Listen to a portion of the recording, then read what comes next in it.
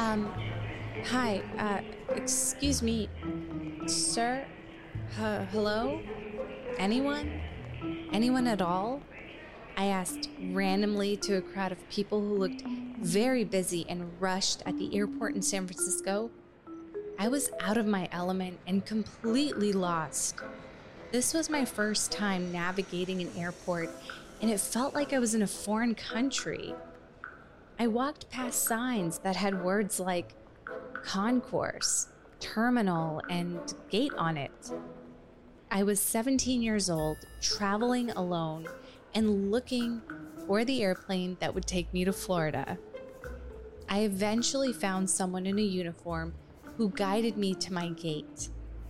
I was told to wait there until they called my group number, whatever that meant. I stood there, tense and nervous, looking around and trying to blend in. Could people tell that this was my first flight experience on a commercial airplane as an adult? I then looked around and quickly realized that nobody was paying attention to me. The first time I ever flew in an airplane was when my family left Afghanistan as refugees and settled in California. We flew on Pan Am from Pakistan with a layover in Japan and then made it to San Francisco. For most of the flight, I was held by my dad. I was only a few months old, nestled in his arms. However, at one point, my dad opened his eyes suddenly from a nap and found me on the floor, calmly sleeping. Apparently, I fell from his lap and I didn't make a peep. To feel better about being dropped as a child, I now tell people that when I fell, that was the moment I fell in love with aviation. I didn't cry because I was comforted by the airplane.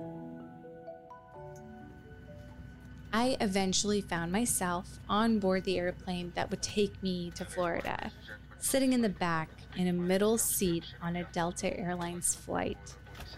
Luckily, I figured out how to put on my seatbelt, which also looked so foreign to me. I glanced across the person sitting next to me, and I looked out the window. It was a Kodiak moment. To put this phrase in relevant terms, it was an Instagrammable moment.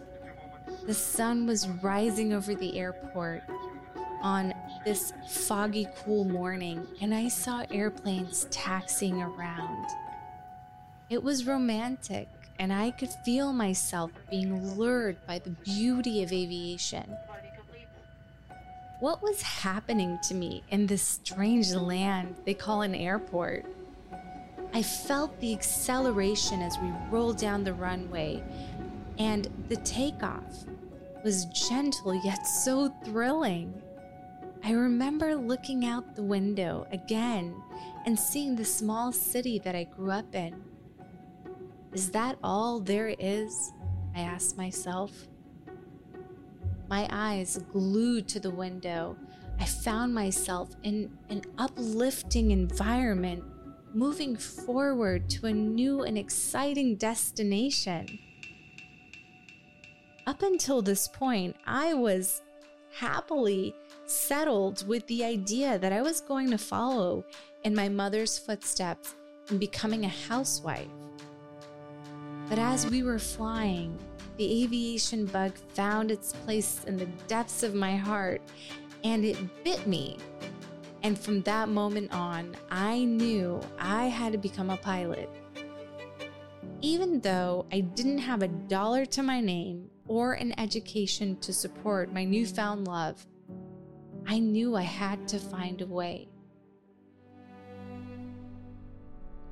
Life will open a door for you, especially at a time where you may be content, happy, and stable. And yet, that door may find you when you're feeling stuck, unsatisfied, and just tired. It's up to you to open that door, to act on passion, embrace the uncertainty, and be uncomfortable. Pivot if your heart desires it, no matter the circumstances.